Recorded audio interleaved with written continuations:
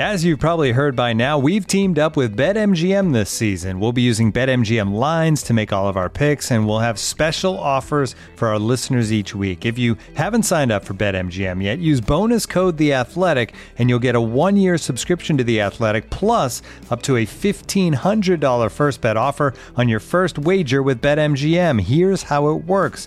Download the BetMGM app and sign up using bonus code The Athletic. Make your first deposit of at least $10. Place your first bet on any game and claim your voucher for a 1-year subscription to The Athletic. See BetMGM.com for terms. U.S. promotional offers not available in D.C., Mississippi, New York, Nevada, Ontario, or Puerto Rico. Gambling problem? Call 1-800-GAMBLER. Available in the U.S. Call 877-8-HOPE-NY or text HOPE-NY 467-369 in New York. Call 1-800-NEXT-STEP in Arizona. 1-800-327-5050 in Massachusetts. 1-800-BETS-OFF in Iowa. 1-800-270-7117 for confidential help in Michigan. 1-800-981-0023 in Puerto Rico. First bet offer for new customers only in partnership with Kansas Crossing Casino and Hotel. Don't forget, if you haven't signed up for BetMGM yet, use bonus code The Athletic, and you'll get a 1-year subscription to The Athletic, plus up to a $1,500 first bet offer on your first wager.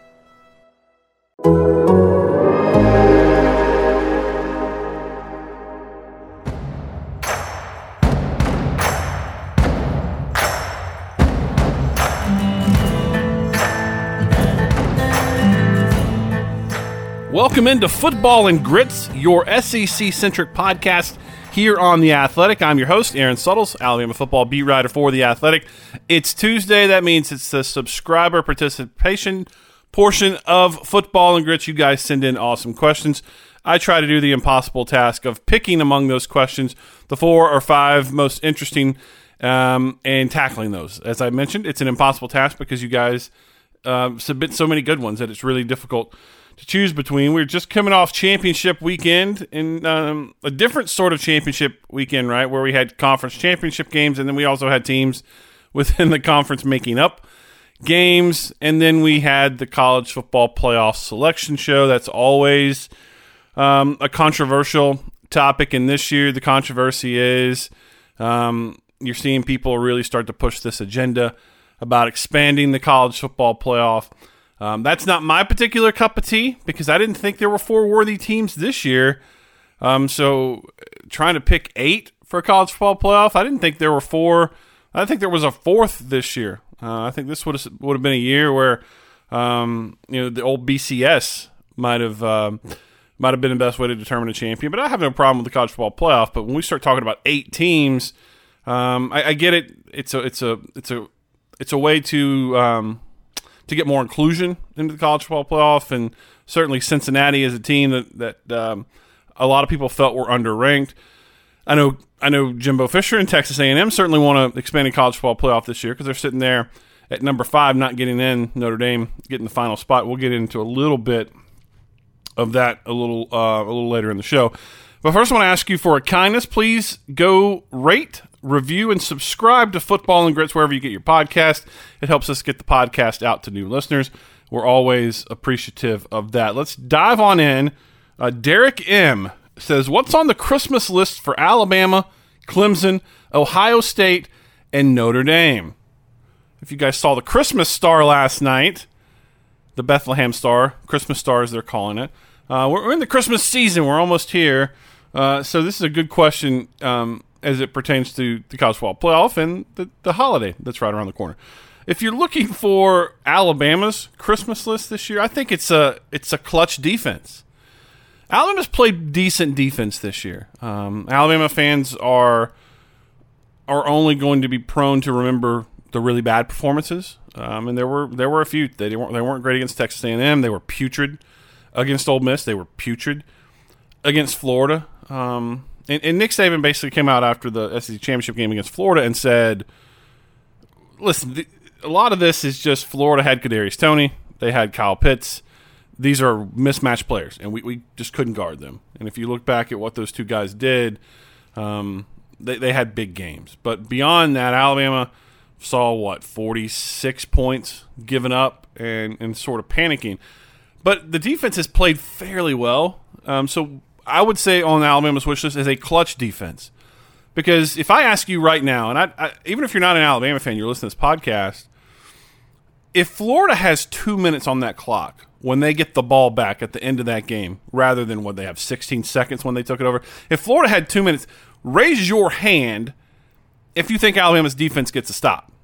Because I don't. I don't know how many Alabama fans out there think they would. I don't think they get a stop. So I say Alabama needs a clutch defense. In today's college football, you're not going to go back, and it's not going to be a defense where you allow an average of 8 points a game. That's just, those days are gone. It's over with. There are too many good offensive skill players. There are too many wide receivers. Teams are going empty. Guys that used to play defensive back are now playing wide receiver because there are more wide receivers getting on the field. Therefore, there are more wide receivers getting recruited. Quarterbacks have been throwing the ball in 7-on-7 since they were 8 years old. I mean, it's just an offensive game. That's the way it's geared. So the days of 2011 Alabama defense where you're giving up 8 points a game, that's gone. But there's also a happy medium where you don't give up 40, right? So I think if you can live in this reality of where college football is, what Alabama needs is a clutch defense. Not where you go out and shut every team out, but when you need a stop, you have faith you can get a stop. And against quality offenses with a great quarterback, I don't know how many people out there believe that an Alabama defense can get a clutch stop. Can they get multiple clutch stops in a moment in a football game in which they needed? And that's sort of where this Alabama defense is. So for Christmas, I'm giving Alabama a clutch defense. For Clemson, I'm going to give them the gift of not having to play Ohio State again because it doesn't sound like they want to play. And I'm smart enough to know Clemson's not afraid of anybody. They shouldn't be. They're one of the best programs in the country. They've got a record the past 5 years. It's tops in college football. They've got all the accolades. They've got all the players. They got all the coaches. There's no reason for them to be afraid. But Dabo certainly sounded on Sunday like he didn't want to play Ohio State. The ballot in the coaches poll certainly looks like he didn't want to play Ohio State. And Dabo's a guy, what was it, a few years ago when Alabama was the number 4 seed getting in. He didn't have Alabama in his top 4. So coaches sort of always vote their best interest. And listen, that's their job. Their job is to coach their programs, not to coach another program, to help another program. But Dabo certainly sounds like he didn't want to play Ohio State or is not in huge favor of playing Ohio State. So for Clemson, I would give them the gift of not playing Ohio State. Looking for an assist with your credit card but can't get a hold of anyone? Luckily, with 24/7 U.S.-based live customer service from Discover, everyone has the option to talk to a real person anytime, day or night. Yep, you heard that right. You can talk to a real human in customer service at any time. Sounds like a real game changer if you ask us. Make the right call and get the service you deserve with Discover. Limitations apply. See terms at discover.com/creditcard. For Ohio State, I would give the gift of more time. They only got 6 games in. It's a big controversy. A lot of college football coaches feel like they didn't do enough to deserve inclusion in the college football playoff. And let's be very clear on this. That's not Ohio State's fault. That's Ohio State's conference's fault. That's the Big Ten's fault. No conference comes out looking worse in 2020 than the Big Ten. They thought they had the clout to cancel the season, and the ACC and the SEC and the Big 12 said, you don't. We're playing football. And then the Big Ten fans jump on the conference, and the conference reaffirms its position. We're not playing football. And then guess what? They played football. And they didn't leave themselves enough time, and their protocols were, some would say, did not follow the science, were too long, were too instituted too stringent policies, which they've now reversed to help Ohio State. They had to reverse their policy about the number of conference games played to be included in the Big Ten championship game. The Big Ten look like clowns in all this, but that's not Ohio State's fault. But I would give the gift of time for Ohio State to get more games in.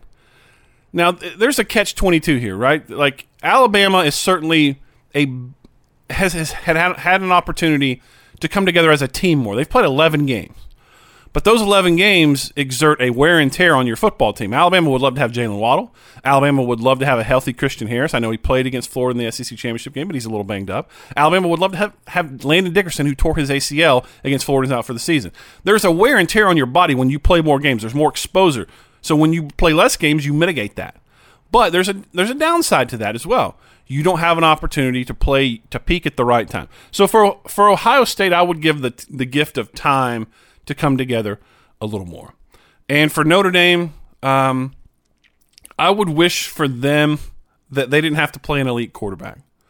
Because as much as people want to hate on Notre Dame's a good football team. Now, it didn't show in the ACC championship game against Clemson, but they went down and they kicked a field goal early. They drove again. They missed a field goal. There were some opportunities for that game that could have made it a little different. I'm not saying that Notre Dame would have been in that game. I'm not saying Notre Dame would have won that game, but it could have shaped that game a little differently. And they beat Clemson earlier in the year, and they did so when Trevor Lawrence was not in the game.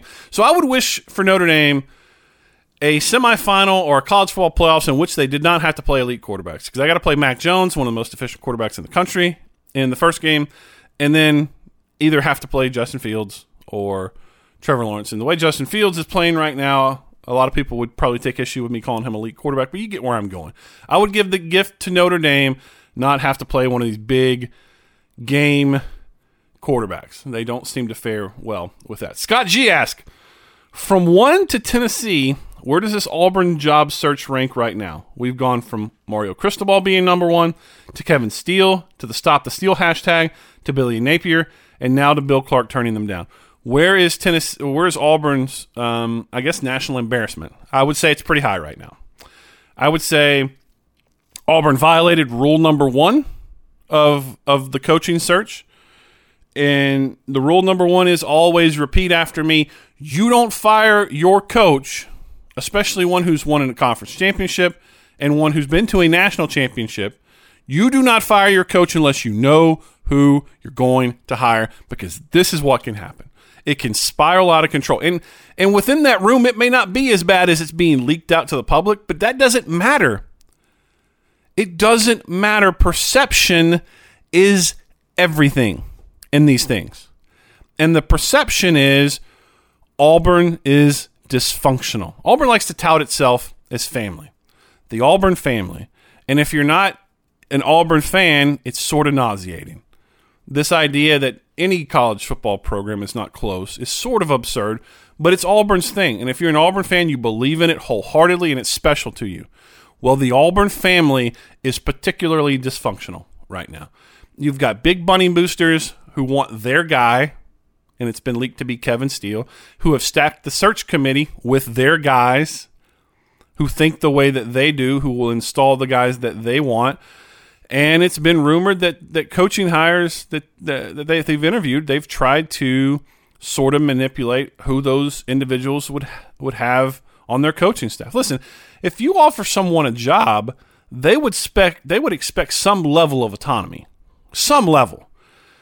And right off the bat, if you hit them with, okay, we'll give you the job, we're going to sign you a big contract, you're going to have a lot of zeros on that paycheck, but this is your defensive coordinator, this is your defensive line coach, these are decisions that you don't get to make. That's going to turn a lot of people off.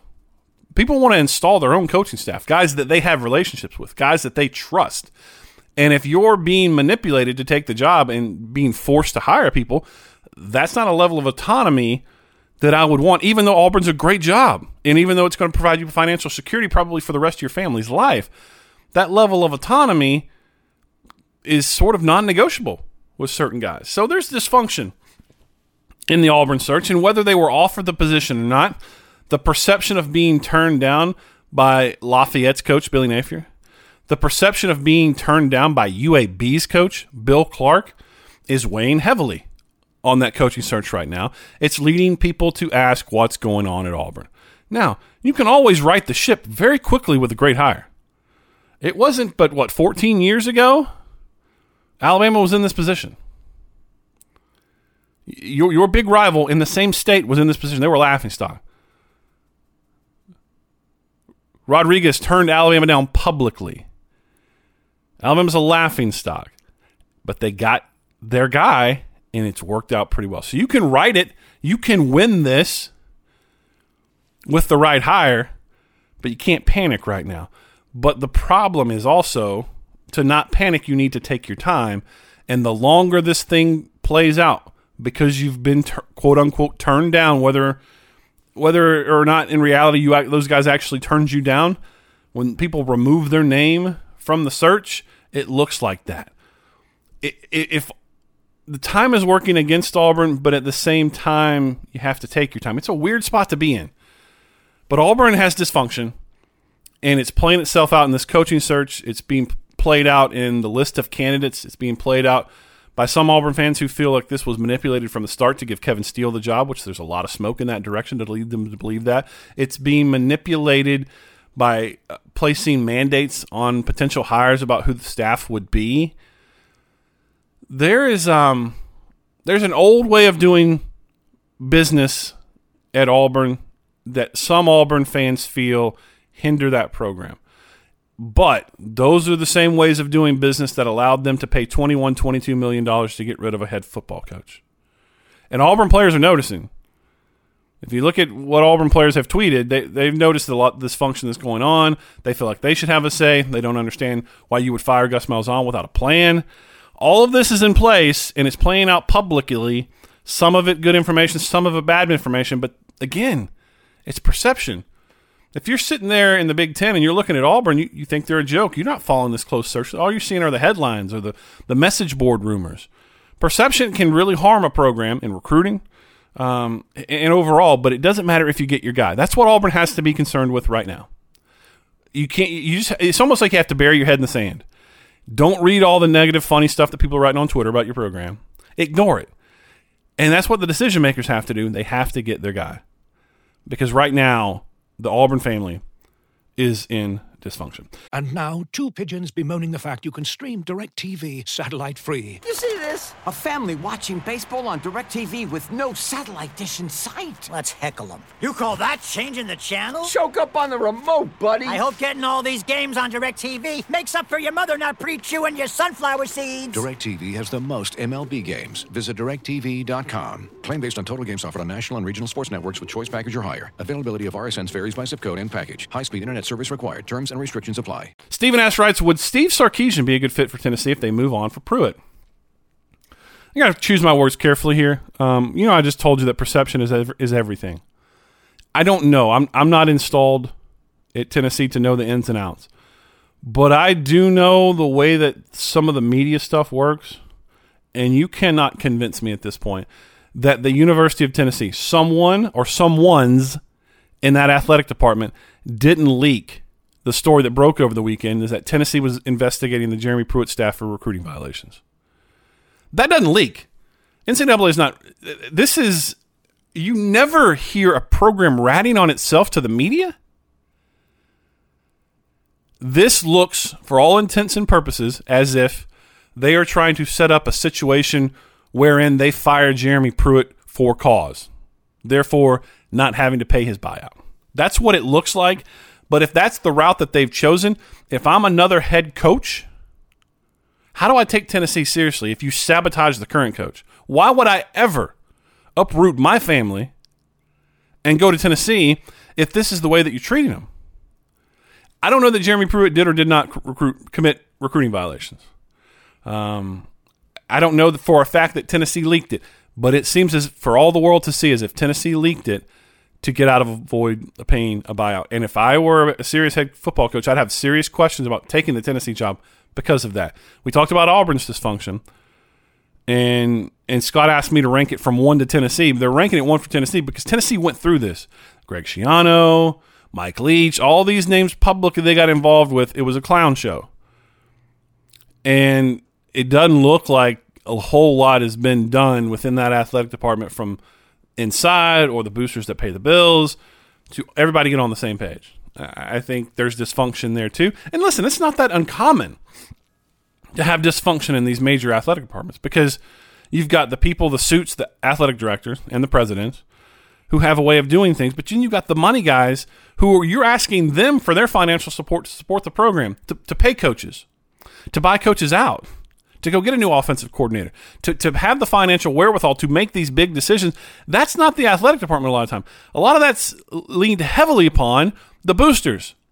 And when you ask boosters to pony up that much money, guess what? They want their say.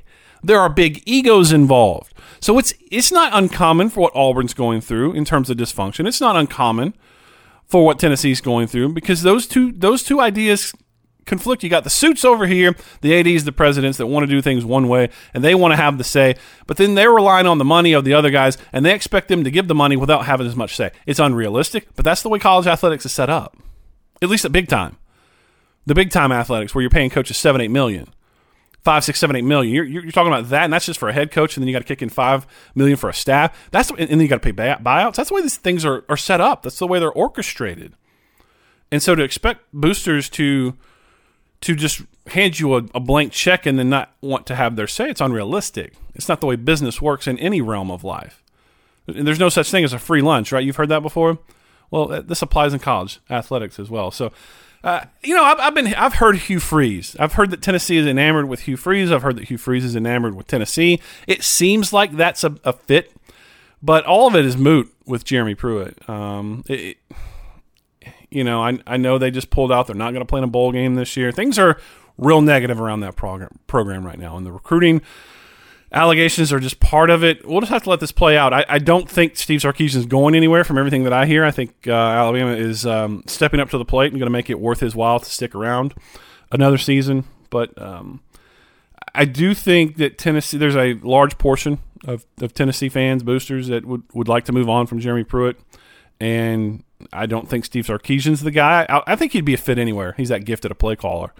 But I think Hugh Freeze is the name I've sort of heard attached to that job, and whether that comes open this year or next year, that's something to watch. Final question from Jonathan A. Why was the national media so generally dismissive of Texas A&M regarding the college football playoff? And do you think A&M's style of play, get control of the lead, pound the defense with the run, dominate time of possession, do you think that hurt them without the flashier blowout scores that other teams had? It's a fascinating question. I think the Alabama loss certainly hurt them, the 28-point loss. In Tuscaloosa, that hurt the perception of Texas A&M, but they had plenty of time. Here's what's weird about it. They had plenty of time to overcome that. What was that, the second game of the year? It's hard to put my finger on it. I think the thing with the fourth playoff spot this year is I don't think any team was quote-unquote deserving of it because you were picking from flawed teams, right? Texas A&M had the bad loss to the number one team in the country. Notre Dame had the bad loss, quote unquote, to Clemson.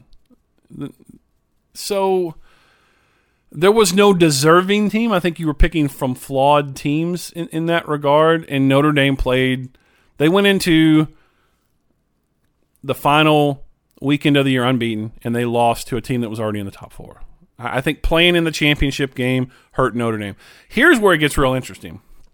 If Notre Dame had not been in the conference, and let's just say they had one loss. They still had the same record. They still beat Clemson in the regular season, but they had lost to someone else, let's say. They enter the final week of the season, and that week ends, and you're dealing with a Notre Dame team that has a win against Clemson, but then has another loss. But they don't play in a conference championship game.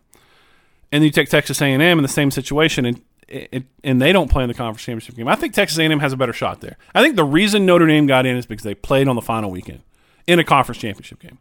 I think that was the difference. They played in a conference championship game, and Texas A&M did not.